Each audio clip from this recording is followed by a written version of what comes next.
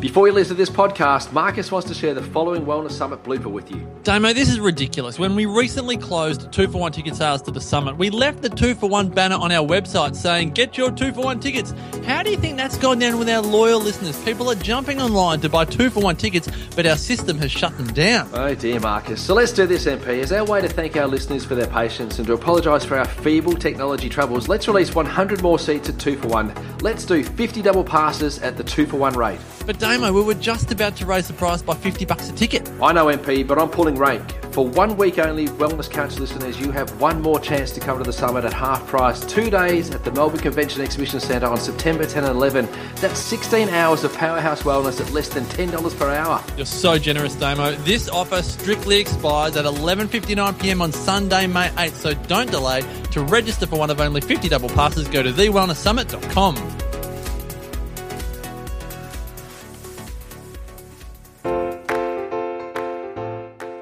TheWellnessCouch.com, streaming wellness into your lives. This is Up for a Chat with Cindy O'Meara, Karen Smith, and Kim Morrison. Here we are, up for a chat about the hottest topics that are important to you, inspiring you to awaken the change within. I'm Cindy O'Meara. And welcome to The Wellness Guys. I'm Damien Christoph. Today we are doing a special episode. I've got Cindy here with me in Sydney at the Bioceutical Symposium, and we're doing a co-branded podcast with Up for a Chat and The Wellness Guys. And we're coming to you because we have probably the most eminent, most popular rock star in the grain discussion at the moment, and that's Dr. David Perlmutter, and he's joining us at the symposium. And David, this is an exciting time for us, and we'd love to welcome to both of our podcasts. Well, I am delighted to be here. I think this is really a great experience for all of us to have such great thought leaders available to really do what a doctor is supposed to do. The word doctor actually in Latin means teacher, and that's what's going on here. So it's really an honor, very exciting to be part of all this. David, it's been a really fascinating event. It's been a very eye-opening event, and some of the things that I suppose we've taken for granted in nutrition and taken for granted in diet, I suppose have been a little bit exploded, which has been great. I've had a number of questions throughout the weekend which I'd love to ask you about, particularly with regards to other grains, because it's quite clear that we can see that wheat has become a problem, and maybe that's because of glyphosate, or maybe it's because of the way in which the gluten content is greater in wheat. What do you see as the biggest problem at the moment in nutrition and diet around grain? Is it confusion? Is it ignorance? I think that, the biggest problem is really that grains are being so heavily promoted basically because they're cheap and there's huge profitability in it. It isn't a food that humans are really designed or adequately equipped to be consuming. As it relates to the gluten-containing grains, wheat, barley, and rye, there is a separate issue that relates to gluten that we can talk about in just a moment. But I think that when people are looking at grains in general, they have to recognize that as a group, aside from the gluten discussion, that this is a food that represents highly concentrated levels of carbohydrates. And that's a very important topic, quite apart from gliadin and gluten and even the genetic modification and spraying with herbicides like glyphosate. So just by virtue of the fact that grains are a rich source of carbohydrate entering into the human diet, that very simplistically creates a whole set of issues. We've never eaten a diet that's high in carbohydrate. Humans have never had access to carbs until two important events occurred. One event occurred just very recently, and that was the development of agriculture just 10,000 years ago. And the other event was about 200 or 300 years ago as we developed the means to harvest simple sugars from more complex carbohydrates. These two events have had a dramatic effect in a very detrimental way in terms of human health. Our diet for more than 99% of the time that we have walked this planet has been a diet that derived most of its calories, oddly enough, from the dreaded fat.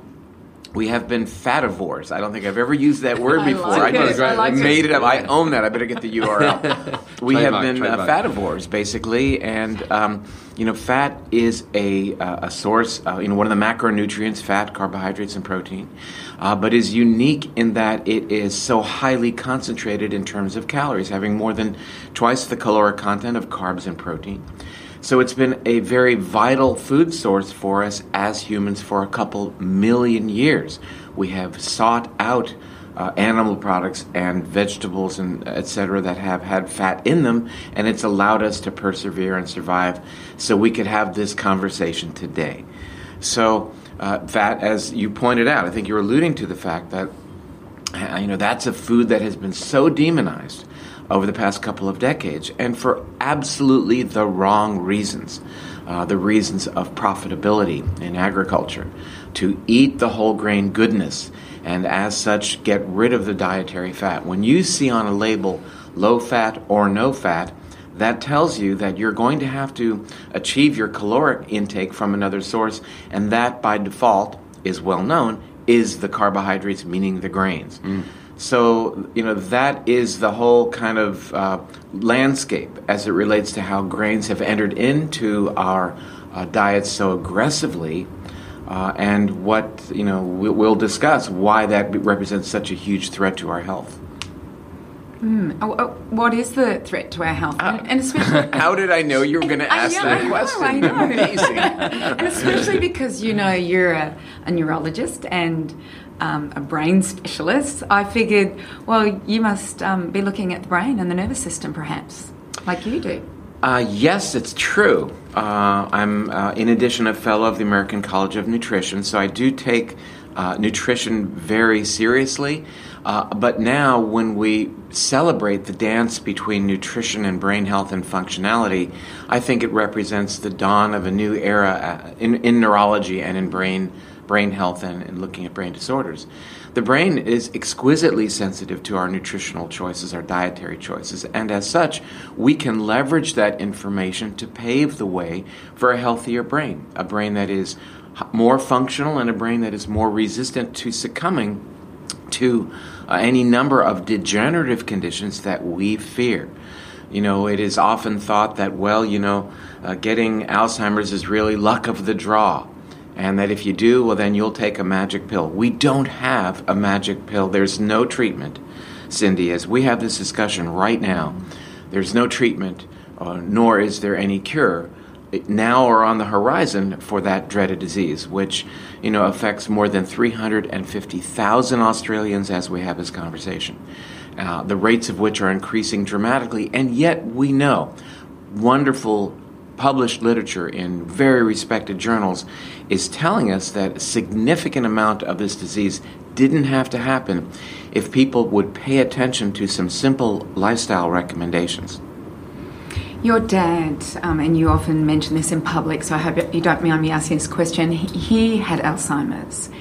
And did this propel you to find an answer to the epidemic that seems to be happening in the Western world? Well, my dad did, in fact, help set me on the course, but it wasn't because of his Alzheimer's. That certainly happened later on. He was a very accomplished, compassionate, well-trained neurosurgeon. And, he began quizzing me in neurological diseases when I was probably 10 years old at the dinner table, because that was pretty much his mistress. He was married to my mother, but his mistress was neurosurgery. So, I would be at the dinner table and he'd be asking me questions about, what is the name of the syndrome that Italian men get that causes degeneration of their corpus callosum when they drink too much red wine? That's how I grew up. And it's great dinner-time conversation. How about that? Yeah. So that said, and then as years went by, I would join him in the operating room, hold the retractors while he would extricate brain tumors. So I really did have a very early life exposure to brain science in general, became fascinated by it. And I've always been, I think, out of steps with my mainstream colleagues. I'm happy to say in a good way. It did propel me to look at things in a different way. The cruel irony was the fact that here, the very illness that I basically dedicated my life to took my father from me. And, each day on the way to work, his residence, assisted care facility, shared a parking lot with my office. And I would have the opportunity every single morning to visit with him and, gain firsthand unfortunate experience with what it's like to have your father not know your name anymore. And I carried that with me, making the lemonade out of the lemons. I carried that with me to my practice each day in dealing with families of an Alzheimer's patient.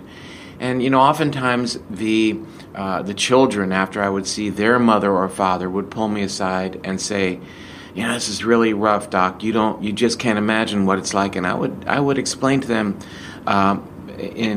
with no shortage of words or emotion that I fully understood what they were going through, and that it strengthened my resolve to dig deeper and to look at those factors which are variable, over which we have control, that pave the way for this devastating illness. And it turns out that we have great control over many of the factors that are strongly related to risk for Alzheimer's. And that's the great untold story. When you read newspapers and you watch television, read trade magazines, you basically see statements that, we're waiting for the magic bullet to appear, that don't fret because your researchers are hard at work to find a cure for Alzheimer's. Well, that's not going to happen anytime soon. And yet, how heart-wrenching it is that the information about what you can do right now to prevent Alzheimer's, aerobic exercise, higher fat, lower carbohydrate diet, higher levels of vitamin D, for example, are virtually neglected because you cannot monetize them. No one's going to profit over the dissemination of this information because there's nothing patentable here. What do you got to buy? Well, you got to buy a pair of athletic shoes, and you have to change your diet, you have to gain this information, and there's no guarantees. But, Alzheimer's is not a genetic disorder per se.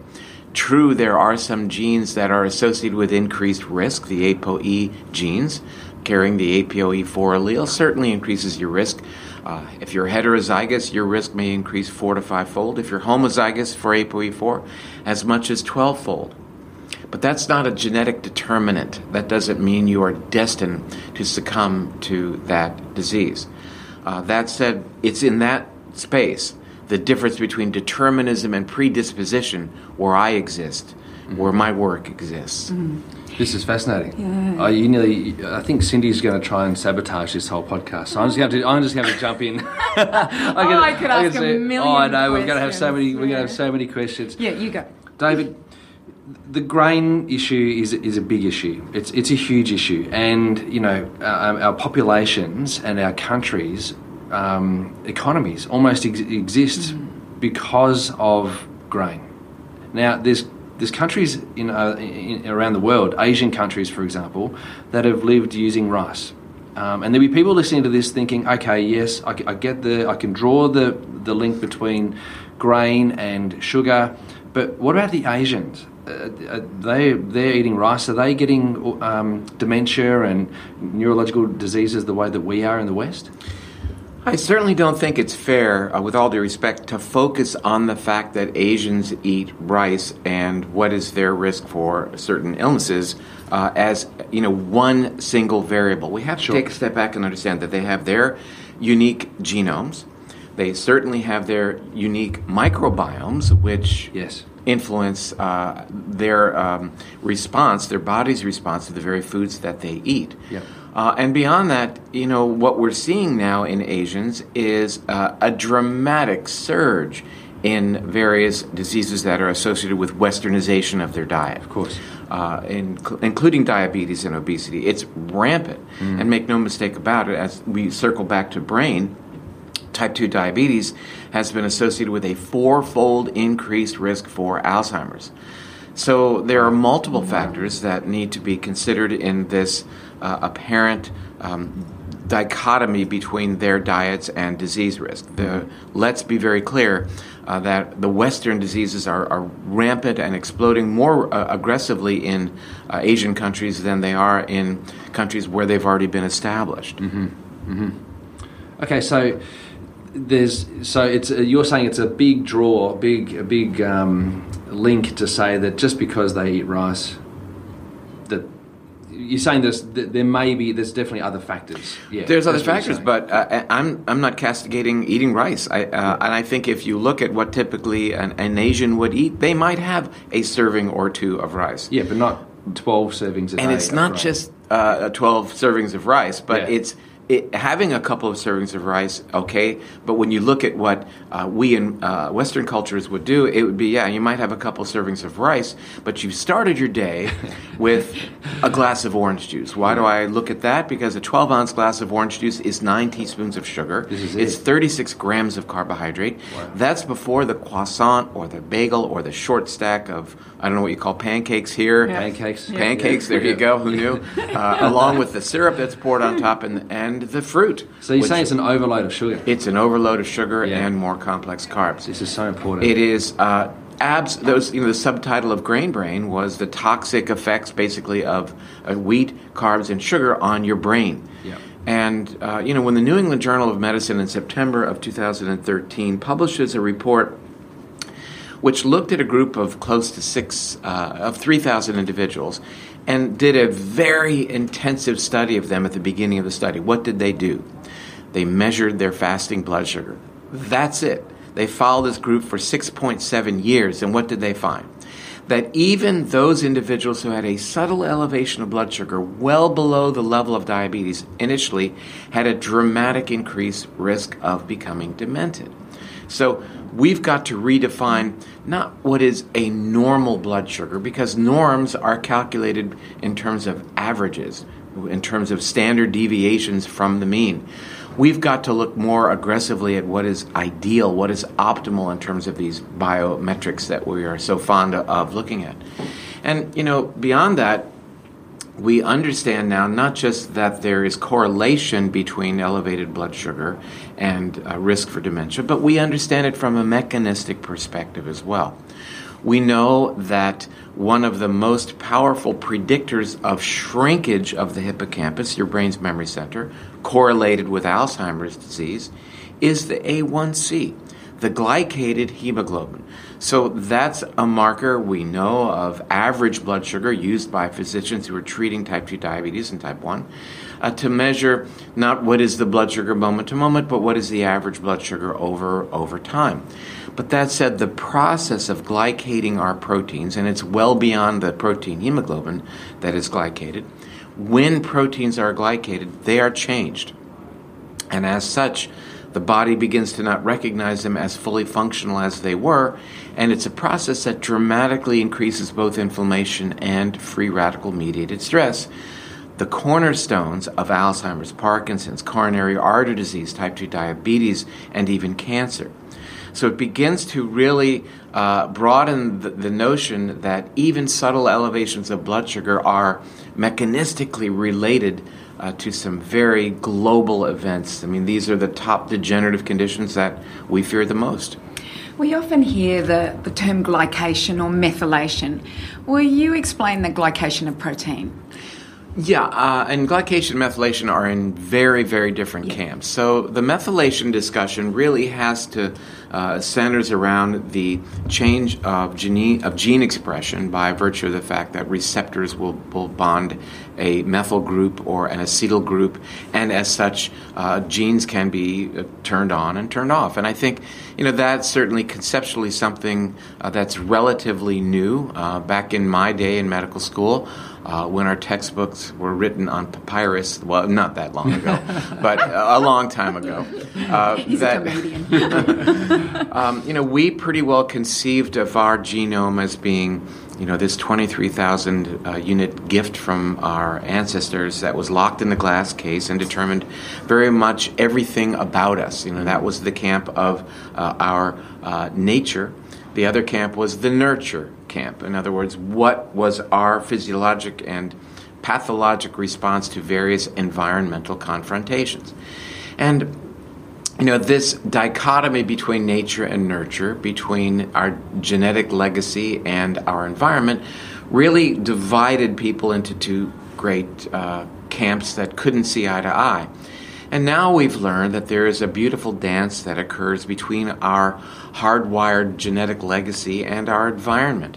The reason that's so empowering is because it offers us up the opportunity to actually change our genetic expression.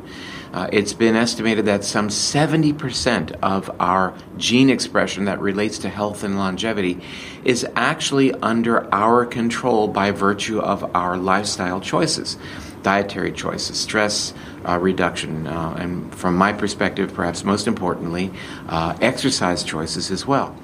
So I hope everybody listened to that. Yeah, absolutely. And the importance it's such of a that. Crucial point. Yeah. And it's often debated, isn't it? Yeah. It's often debated, particularly in the medical field or medical fraternity here in Australia, where they're very negative towards any kind of lifestyle modification other than what appears in the research, the double-blind placebo-controlled studies. Anything that's observed is kind of dismissed as not being high-quality evidence. And so the construct or the thought that there's epigenetic control and that we could, in fact, alter our genetic expression through lifestyle interventions is largely dismissed in Australia. So it's great that you raised that point, David. Thank you. Well, people are generally down on what they're not up on. I mean, to deny the notion that we have control of our genetic destiny, is out of date. Yeah. Even mainstream pharma is looking at, modification of gene expression for treatment of illness. We're seeing that now. So old school wants to believe that your genes are again hardwired, end of story. And lifestyle choices don't mean anything. But when we see a recent publication in the Journal of Neuroinflammation that talks about how in comparing two groups of large groups of adults, those involved with higher energy expenditure on a daily basis by virtue of their choice, their lifestyle choice to engage in aerobic exercise, have preservation of the size of their hippocampus and actually growth of their hippocampus, regrowth of brain cells, which again, in my day in medical school, the notion that your brain could grow new brain cells was, was a blasphemy. We were basically stuck with the notion that, look, you were given a certain number of brain cells, and every time you drank a beer, you'd lose 80,000 brain cells. And if if it weren't for the fact that we do have neurogenesis and can repopulate our brains, there's a fair chance that I wouldn't be here having this conversation with you right now. But that said, it's good that these notions are overturned. There's a place for being iconoclastic, I believe, and certainly some of our ideas may be proven wrong, and I welcome that. Because that means we're learning and we're making progress. If we stay with things as they are, that's not going to lead us anywhere. President Reagan, once said that status quo is a Latin term for the mess we're in. And we'll only stay with the mess we're in, with ever-rising rates of Alzheimer's and other degenerative conditions, unless we embrace new ideas. If we sit around and wait for pharma to develop a cure for Alzheimer's by trying to focus on ridding the brain of beta amyloid, which is a ridiculous proposition, then we're going to be maintaining the status quo. It's time that we break the mold and welcome to the table the notion of preventive medicine as it relates to the brain. John Kennedy said that in his inauguration that the time to fix the roof is when the sun is shining. So that's the message. It is for all of your listeners who may be intact cognitively. Hopefully they are. And especially those, like myself, who have a positive family history and as such are at increased risk for Alzheimer's.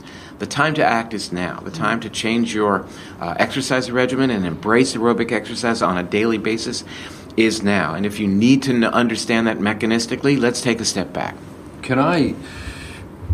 I'm going to ask you a question here. We've spoken about neurodegenerative diseases or disorders. So we're talking about dementia, Alzheimer's. Are we talking about multiple sclerosis as well? I think that, it's very important to delineate between splitters and groupers. And what do I mean by that?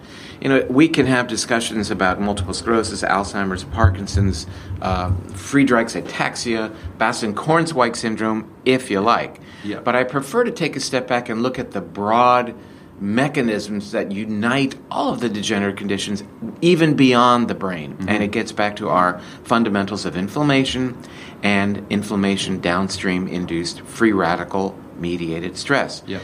So certainly a situation that is more perhaps autoimmune than Alzheimer's, being multiple sclerosis, has its nuances. But when we recognize that ultimately what is digesting myelin is, again, this action of immune dysregulation, and there's a lot of crosstalk between these issues. And it takes us to a place of wanting to localize in human physiology where it all starts. MS is primarily not a brain disorder, nor is Alzheimer's, nor is ALS, Lou Gehrig's disease. Mm-hmm. Nor is autism, a major hot button. These are primarily gut-related disorders. As you've learned in this symposium, the set point of inflammation, the set point for balancing the immune system, is in and around the one-cell layer of the gut epithelium. And that's a very compelling notion. When you have world-respected experts like Dr. Alessio Fasano from Harvard driving home the point that this is where it all begins. This is where autoimmunity begins.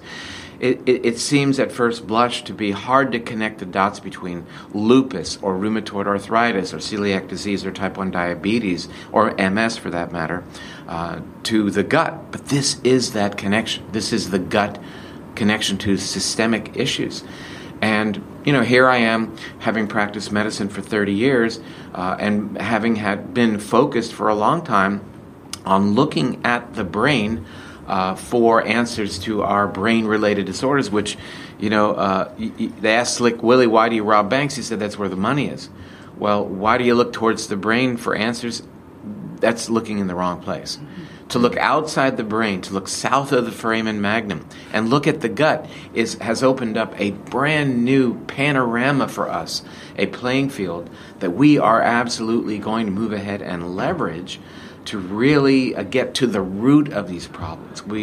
You're not treating depression with an antidepressant medication. You're treating the smoke but ignoring the fire.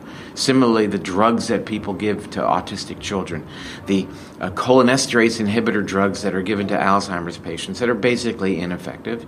Not basically, they are ineffective, but yet represent a multi-billion-dollar industry, do not treat Alzheimer's disease at all. They are an attempt to treat the end product, which is this deficiency of acetylcholine in certain areas of the brain. The question would be, well, why did it happen in the first place? Be the fence at the top of the cliff rather than the ambulance at the bottom.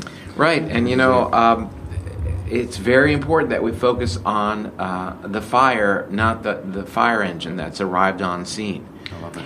I think I've seen your evolution. Like I've watched you, I read your book, Grain Brain, and then I read your book, Brain Maker. And I would recommend, if people are interested in the information that you've got, and read, I think, Grain Brain first, and then go into Brain Maker, because one addresses the whole grain and sugar thing, and the next one then goes into the microbiome, which I've just, as soon as it came out, I downloaded it. I couldn't wait for the book and read it within a couple of days. And I just think you say it simply. It's not complicated. Like some of the people that we've been listening to, I'm just like a deer in headlights, just because they're just getting straight into the alleles and all of this stuff. But you just explain it so beautifully. So if people want more information, I think they're their best sources. Absolutely. Well, I appreciate hearing that. I mean, I just checked my books this morning here in Australia on Amazon and found that Brain Maker and Grain Brain are number 1 and 2 in your country right now. Well, it deserves to be. Well, yeah, you know absolutely. what? I'm that's very, very validating for me. I think just the fact that's what I elected to do. And then I come here and you embrace that. It's very, very, it confirms that I feel I'm on the right track in my chosen mission. So I appreciate that. And I just want to put a little plug in here. Have to. Yes. Is that Dr. Perlmutter's in your movie documentary, What's with Wheat? That's right. Dr. Perlmutter, thank you so much for joining us on both of our podcasts. Yeah. It's just been it's a delight. It's a career highlight for me to be able to interview you and meet you in person. Gosh, so thank you so much for sharing time with both Cindy and I for our podcast. Thank you. Wonderful. And I sure, again, appreciate the opportunity. So, guys, make sure you go to our Facebook page, facebook.com/The Wellness Guys. And /Up for a Chat. And make sure you give the Up for a Chat girls a 5-star rating. Yeah. Go to iTunes. That's right. And tell us what you thought of this episode. Share this podcast with your friends and family and other strangers you think need a wellness update.